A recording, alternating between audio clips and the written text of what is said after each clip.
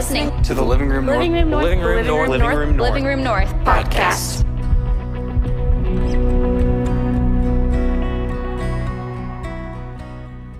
Hey, what's up, TLR? Thank you guys so much for being here tonight. I hope you had as much fun with late night, date night as I did getting to be a part of it. Tonight, I want to kind of ask you a question to get things started.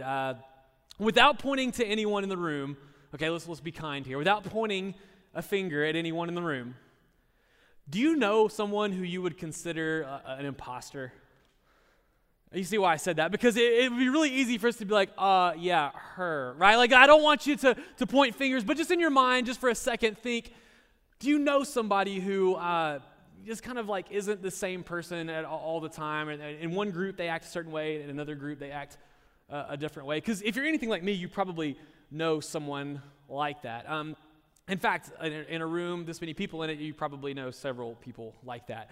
I was thinking about that, of somebody whose their words and their actions don't necessarily mesh up and they don't exactly match. And I was trying to think of what a good example would be that I wouldn't really hurt anyone's feelings or step on anyone's toes too much in my intro here. And so I started thinking about somebody who has a pretty public accusation of being an imposter.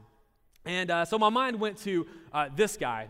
He is a famous rapper named, or I don't know if he still is, but at one point in time he was a famous rapper. His name is Rick Ross, or that's his stage name. He's actually born William Roberts II. And William Roberts II grew up to be a corrections officer at a Florida prison. After being a corrections officer for a few years at a Florida prison, he decided that he would utilize the knowledge that he had gained hanging out with inmates and people who had sold drugs and committed crimes. And he said, hey, I'm pretty good at rapping. I'm going to be a rapper, and I'm going to take on this persona of Rick Ross, right? He changed his name as his stage name or whatever. Well, it turns out there's another guy whose name is actually Rick Ross, who was an actual drug dealer and went to actual prison for being said drug dealer. And when he got out of prison, rapper Rick Ross was now a thing, and he was rapping about selling drugs and making a lot of money. And the real Rick Ross, the freeway Rick Ross guy, was angry and sued him for identity theft. Turns out Dwight was right. It's not a joke, okay? It's one of those things where he was so angry, he's like, hey, that's me. You're pretending to be me. He's like, and it came out even worse that he didn't even live that lifestyle. He was a corrections officer. He was like a cop. Like, he was in law enforcement. And he's saying all this stuff. He's like, it was even more insulting. Well, it turns out he lost the lawsuit. But I thought for a second, I was like, hey, how many times have we met people like that where we see something in them and we just want to call it out and say, hey, that's not you. You're being so fake right now. That's not real. I know for me in my life, I had a situation where this happened to me. And unfortunately, in my story, I was the rapper, Rick Ross. Like, I was the person that somebody unintentionally called me out. So a few years back, a lot of years back now, I was in college, and I was,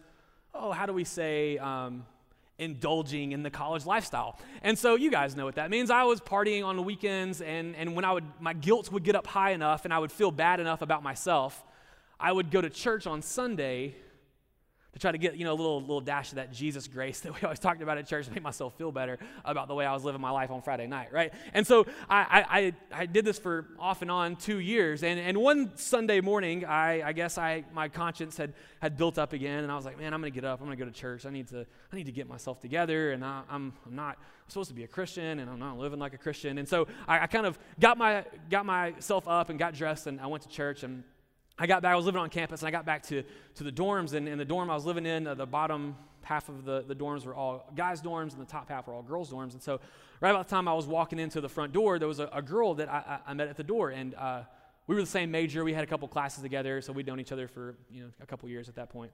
And of course, I'm dressed up like I'd just been to church, and it was Sunday morning around 11 or 12 o'clock, and she's like, Heath, what are you so dressed up for? I was like, I went to Frazier this morning. I was at church or whatever. And she's like, you go to church? I never would have guessed. And just kind of kept going. And I promised, her name's Brandy. She's very kind. She's a good person. She was a Christian. And she saw me and was like, you and I aren't the same. I'm surprised that you go to church. And she didn't mean anything by it. I guarantee if she was here today, she was like, I have no idea the recollection of this story or what's happening. But for me, she could have just hauled off and punched me right in the face and it wouldn't have hit me any harder. Like, I kind of walked in my dorm and I was like, why was she so surprised? What about me and the way that I was living my life? Was she like, you go to church? Never would have guessed. And again, I don't think she meant anything bad by it. She was genuinely surprised. And so in this story, I began to realize, I was like, man, the way I'm living my life, the way people see me and the way I present myself is not the same as the way I saw myself on the inside. And so if that's you or if you know someone like that, I'm so glad you joined us tonight, because that's exactly what we're talking about here at TLR. Tonight, we're going with week 2 of our series, Walk It Like I Talk It. And if you were here last week, Lauren kicked us off, and she was in the book of James. And I love the book of James. James is Jesus' half-brother. And in my mind's eye, like if I had to picture James just by reading his writing, James is way more like high school football coach than he is like kindergarten teacher.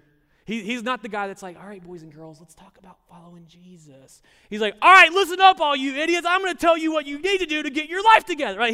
He is in your face. Like, I don't think that they used a lot of exclamation marks back in his day, but if they did, James would have been the guy that put like 10 of them at the end of all of his sentences. So if we're going through James tonight and you're feeling like your toes are a little stepped on, or you're like, oh, that kind of feels like he's talking to me, it's okay, right? Welcome to the club. At least someone didn't say it to your face, right? Like, so at least you get to sit in the audience where it's kind of dark and nobody's calling you out in front of your dorm.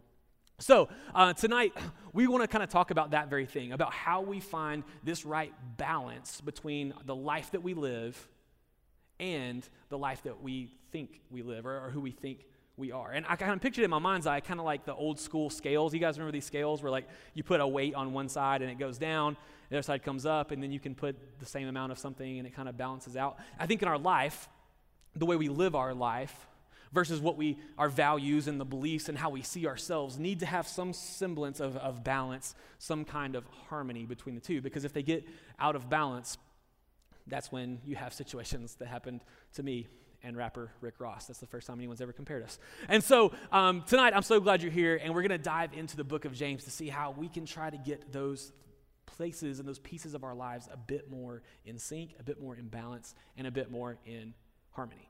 So without further ado, if you guys will look at this with me, basically what James wants you to know tonight and what he really wants us to all take away is that our faith and our works need to be in balance. And so I said it like this, is that your faith should inform your works, and your works should reflect your faith. They need to be, there's some kind of balance where the scale can't be tipped one way where you're all faith. You're like, hey, I believe in Jesus, but I'm going to live my life how I want to. That's how I was trying to do things, and I quickly realized that was very perplexing to people who were really trying to follow Jesus. But under the same pretense, if you're going to try to live your life all good works and you don't really care about faith, and maybe this is the first time you've ever been to church, or maybe your first time in church in a long time, and you're not really sure how you feel about this Jesus thing, but you're trying to live your life as a good person, hey, that can only work for so long, but there's not enough good works, there's not enough good things that you can do in your life to fill the void of who you are inside and the void that God created within you so that you could know him and walk in step with him. And so tonight, I hope that we can kind of try to bring those things to some semblance of balance, some semblance of harmony, so that you don't feel like your life is out of whack. All right? So let's look at James in chapter 2. So we're going to start in verse 14. This is what James says. He says, "What good is it, my brothers and sisters, if someone claims to have faith but has no deeds? Can such faith save them?" He said, hey, what good is it? Like, what does it benefit? What profit is there? What does it accomplish if someone says or they claim that they have faith, and yet the way they live their life shows no deeds? There's no works. There's no actions that come out of that faith. That's essentially what that conversation that I had with Brandy that day, she didn't say it that way, but that's kind of what she was saying. She was like, hey, I didn't realize you had a faith because I don't see any deeds. I don't see any action. I don't see anything in your life that would have pointed me to that. And so James kind of kicks us off here tonight, and he asks this rhetorical question. He's like, hey, what good is it? Now, I think it's really important for us to understand that if you are a person of faith, if you are a Christian, if you have to put your faith in Jesus, he's not saying that you have to do something to earn your standing before God. Because if you believe in Jesus and if you put your faith in Jesus and if you decided to follow him with your life, what you've done is you've trusted that when Jesus died on the cross that he paid for all of your mistakes, all of your shortcomings, all of the Friday night parties that I was at, all of the mistakes that you've made in your life. Jesus paid for those on the cross. But what James is saying is just because Jesus paid for those for you on the cross and he died on your behalf doesn't necessarily mean that you get to go and live your life however you want to. And that's the tension. That's what we're trying to balance here tonight. Okay? So he goes on to say this in the next verse. He says, suppose a brother or sister is without clothes and daily food. If one of you says to them, go in peace, keep warm and well fed, but does nothing about their physical needs, what good is it? Right? Like imagine if you met someone like this on the street. Like James says, imagine if you meet someone who they don't have food, they don't have clothes. You meet a homeless person on the streets and they come up to you and they're like, hey, I'm freezing to death. It's cold outside. It's February and I haven't eaten in days. And you're like, hey, I'll be praying for you. Good luck, right? Like at that point in time, you know, the old wristbands that they had back a long time ago, the what would Jesus do wristbands? Like if you're wearing one of those while you do that, you're not doing what Jesus would do in that moment. Because in that moment, your well wishes and, hey, I'll be praying for you. Good luck, brother. You know, that's not accomplishing anything. You know, James says, well, what good is that? Well wishes doesn't accomplish anything. He says that if we have faith and yet we don't do anything with our faith, if our faith isn't lived out in our daily life, if the people around us don't see our faith, they don't feel our faith, if we're not using our faith to make the world around us a better place, if we're not using the faith that we have in Jesus to transform the lives of the people that God has put in our life, James says, hey, you're kind of like somebody who just wishes someone good luck when they're cold and hungry. It's just as good. He goes on to the next verse. He hits even harder with the next verse. He says, in the same way, faith by itself, if it is not accompanied by action, is dead. He says, your faith might as well be dead if all you do is believe and you have nothing attached to it. If there's not some life change that's tailored and attached to your faith, you might as well not even have it. In fact, I think he would say it like this. James would say, workless faith is worthless faith. If you're not using your faith in order to make the lives of the people around you better, if you're not using your faith to inspire people to know Jesus and to follow Jesus, if you're not using your faith to volunteer and to help and to do things that actually make the world around us a better place, if you're not using your words to encourage people, if you're constantly fighting with your roommate, if you're going from guy to guy or girl to girl in your relationships constantly and tearing people's lives apart in how you treat them, James says, hey, what good is you having faith? He goes on in the next couple of verses to break it down even further. He says, but someone will say, hey, you have faith, I have deeds, I have good works, you can have your faith, I'll do good works. He says, show me your faith without deeds, and I will show you my faith by my deeds. He's basically saying, if you have faith, you can't prove it without actions. If I walked in here tonight and said, guys, listen here, you'll never believe this. I've got a pet unicorn. I've got one, just right over there. Your first instinct would be like, all right, let's see it, right? Like if that's true, show me. I don't know that I buy it unless I would actually see it, right? Because you know that unicorns are fictional animals. Like it's not a real thing, right? James says the same thing. He's like, hey, if you say you have faith, I can't reach into my heart and pull out my faith and show it to you guys tonight, right? Neither can any of you. He says the way that you see someone's faith is by the way they live their lives, the way they treat people, how they carry themselves, the way they literally become like Jesus to the world around them. He goes on to say, sorry, I lost my spot. I'll show you my faith by my deeds. You believe that there is one God. That's good. Even the demons believe that and shudder. He says, hey, if all you have is faith and there's no actions tied to it, he's like, that's not impressive. If you say, well, I believe in God, he's like, cool. So do the demons. like that doesn't accomplish anything. There has to be something that goes along with it. If your faith isn't in action, faith is supposed to be a verb, not a noun, right? We have faith. That's true. But if we're not living our faith, if we're not doing faith, if we're not practicing faith, if we're not exemplifying faith in our daily lives, you might as well have a pet unicorn, because he says, hey, like even the demons know that God exists. What good is it if you have faith and you're not doing anything with it?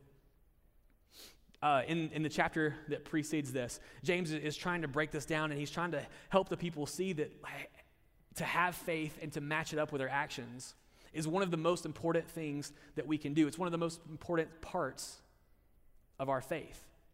Because if all we have is faith and there's no deeds attached to it, your faith is worthless. But the opposite is also true.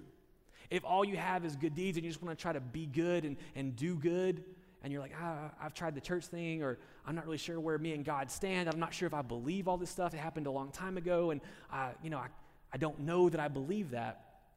Under the same tense, you're just flipping the scale up the other way. Because if you're doing good deeds and you're trying to help people and those kind of things, you're not really filling the hole. You're not really filling the void in your life. Like, you still have brokenness within you. You still have wounds within you. You still have things that you carry that happen to you that you don't feel are resolved. And ultimately, you're doing good things, and there's never going to be enough good things that you can do to bring you at peace with who you are inside. And so James would make the case that, hey, all of you who have a ton of faith, but you're not living it out, it's not very good. It's worthless. And maybe if you're one of the people who you're like, hey, you're trying to be good, but you don't have faith, that's not really very helpful either. There's got to be some kind of balance. So how do we get that balance? What is our response to this? I said he kind of comes out and he hits us in the mouth with it. He kind of steps on our toes. Someone once described James as like strong medicine. Like when you're a kid and you have to drink the cough syrup, the nasty kind, not the good cherry tasting kind, but the one that tastes like cough syrup, right? And you get it and you kind of have it kind of comes over your body and it tastes bad, but your mom's like, you have to do it. It's going to help you feel better. That's the book of James, right? Like, he's saying, hey, this isn't gonna feel good. This isn't one of those warm and fuzzy messages where everybody holds hands and skips out of here. Plus, it's a pandemic. You shouldn't do that anyways. But the idea is, he's saying, hey, this is good for us to think about these things, to examine our lives, and to figure out where we stand and where are we in the scale of balance. And so at this point in time, I'm thinking, all right, so what is our response? What do we do with this? But I'm going to back up to what he says in the previous chapter. At the end of chapter 1, here's how James gives us our next step. He says, do not merely listen to the word and so deceive yourselves. Do what it says. If your life is being lived however you really want it, but you kind of doing like I was doing when I was in college, and you're going to say, well, I'm kind of doing my own thing, and I'm living my life how I want to. I'm making decisions how I want to. I'm going where I want to, doing whatever it is I want because I'm finally away from home. I'm finally away from my parents. I finally have enough freedom that I get to call the shots. But if things kind of pile up, or I begin to feel guilty about some of the things I'm doing, and I'm just going to, show up at TLR on a Wednesday night and try to, get filled up with some Jesus stuff and feel better about myself so I can go back to doing the things that I want to do. James says, hey, that's not good enough. He says, don't merely hear what God wants you to do. You got to actually do what his word tells us. You have to actually do what it says. So when Jesus calls us to love our enemy and to love our neighbor as ourselves, that's not something that we just put in our Instagram bio and say, man, that's a good word right there, right? He says, no, I really actually want you to do it. And I think about it a lot of times as a high school student, growing up, I remember my mom was trying to instill in me and try to teach me like household chores, how to own helping around the house and things like that. And as I was trying to figure that out and learn about being a high school student, she would always say, hey, it's time for you to contribute a little bit more around here. It's time for you to pick up the slack around here and do a little bit more. And I remember thinking back to when I was a kid, I loved that when I would walk into the kitchen, I feel like as a little kid, you walk into the kitchen and you are calling the shots, right? Like, if you guys ever remember being a little kid and you can't really reach anything, and your parents don't let you play with sharp knives and things like that, you walk in the kitchen like, Mom, make me a snack.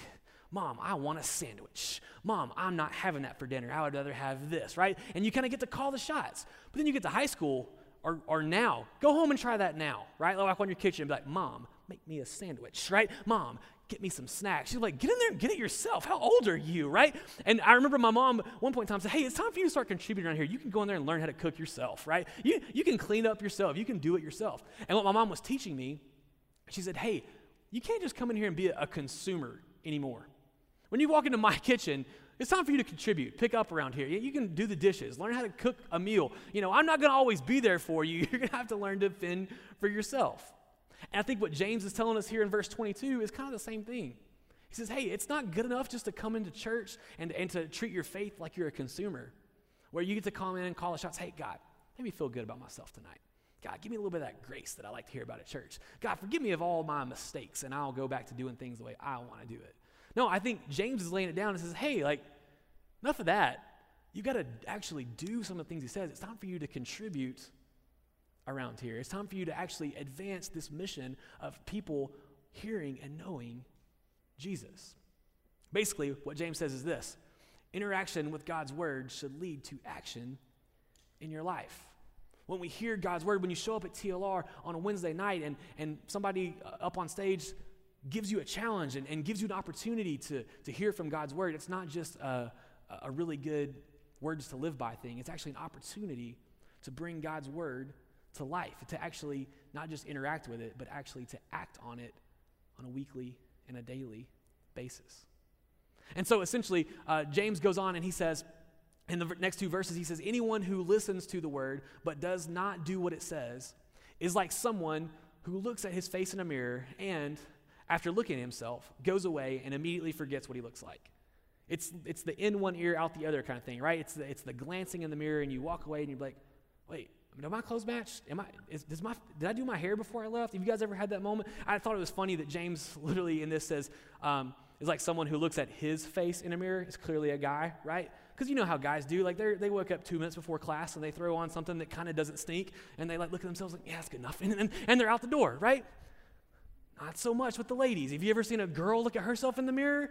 I mean, it is like a surgeon, just like precision of like, I don't like that. I would fix this. I need to work on that. I need to get that done. They are just like a precision, and they pay attention to every little detail. James says, hey, when you're interacting with God's word, when you're presented with a challenge to live your faith out, when you're presented with the opportunity to live out like Jesus, he says, hey, don't be the person that takes a quick glance and, oh yeah, good enough, all right, or in one ear, out the other. He says, hey, we need to do more. He goes on the next couple verses to say it like this: but whoever looks intently into the perfect law that gives freedom, anyone who looks intently into God's word and actually pays attention to what it's asking us to do and how it's telling us to live and continues in it, not forgetting what they have heard, but doing it, they will be blessed in what they do. That if you actually hear what God's word says and you actually apply it to your life and you walk out of these doors and you go and live your life to actually do the things that God is asking you to do, James says that you will be blessed. Not that your life will be perfect, not that your life is going to be any easier, not that everything's going to work out in the end, but he says, hey, your life will be blessed. There will be moments in your life when you can only explain what's happening by God's intervention. There's going to be things that happen in your life that only work out because God is blessing you for living out the faith that you say that you have. And as I was thinking about this and trying to figure out how do we take this idea of God wants us to live out our faith, he wants us to practice what we preach, he wants us to literally walk it like we talk it. If he wants us to live out the faith that we say that we have, how do we do it? And I think it all basically boils down to this phrase right here.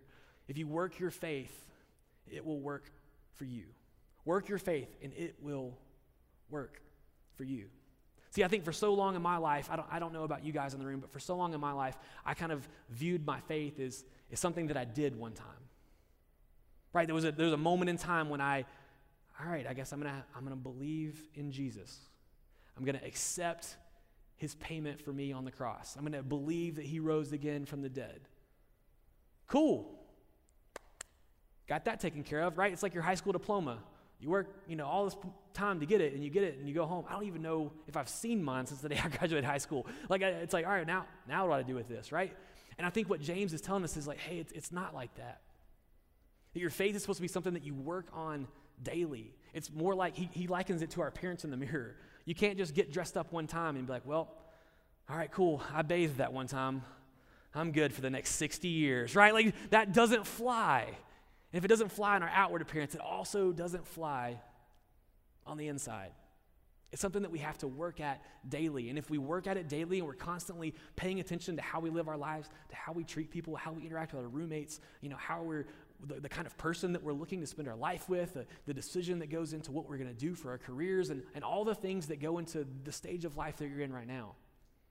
James promises that, hey, in the end, it will work out for you. That God will end up blessing you and he will take care of you. It might not be perfect. It might not be exactly how you pictured it. It might not be the easiest thing that you've ever done. But in the end, it'll work for you. And I think that as I kind of thought about our scales tonight, I got the scales to come back up. I want you to think about where in your life do you feel like that balance between how you're living your life versus who you are on the inside? Like, where's that balance at?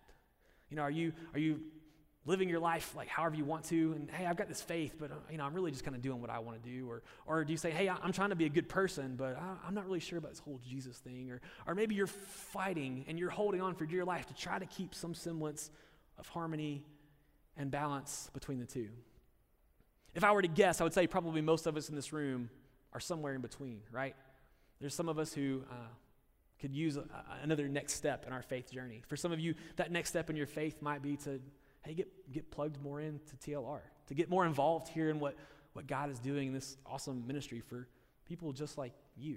Or maybe it's you've been coming, but you need to get plugged into a group.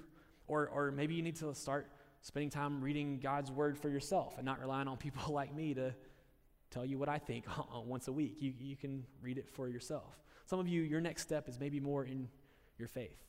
Some of you may have had a faith for a long time, and your next step isn't that, but it's to actually start living out the faith that you've had for several years. It's to actually take a step out and, hey, I'm going to actually serve and do something. I walked around tonight while you guys were eating and stuff, and there were so many of you, the people in this room who, wearing the name tags, and they're like guest experience, and they're handing out pizza, and they're welcoming people at the door, and I was like, man, this is awesome. Like, these are the people who are walking it like they talk it, like they have this faith, but they're also plugged in, and they're making this feel like a safe and an exciting place for college-age adults to be. And so maybe for some of you, it's time to take a next step not in your faith, but in your works. It's hey, I'm gonna talk to that person in my class about, hey, inviting them to TLR, or I'm gonna take a step in my faith to say I'm gonna serve somewhere, or I'm gonna get involved in my community, or I'm gonna do something around me so that my faith just isn't something that's within me, but it's something that the people around me begin to see and feel as well.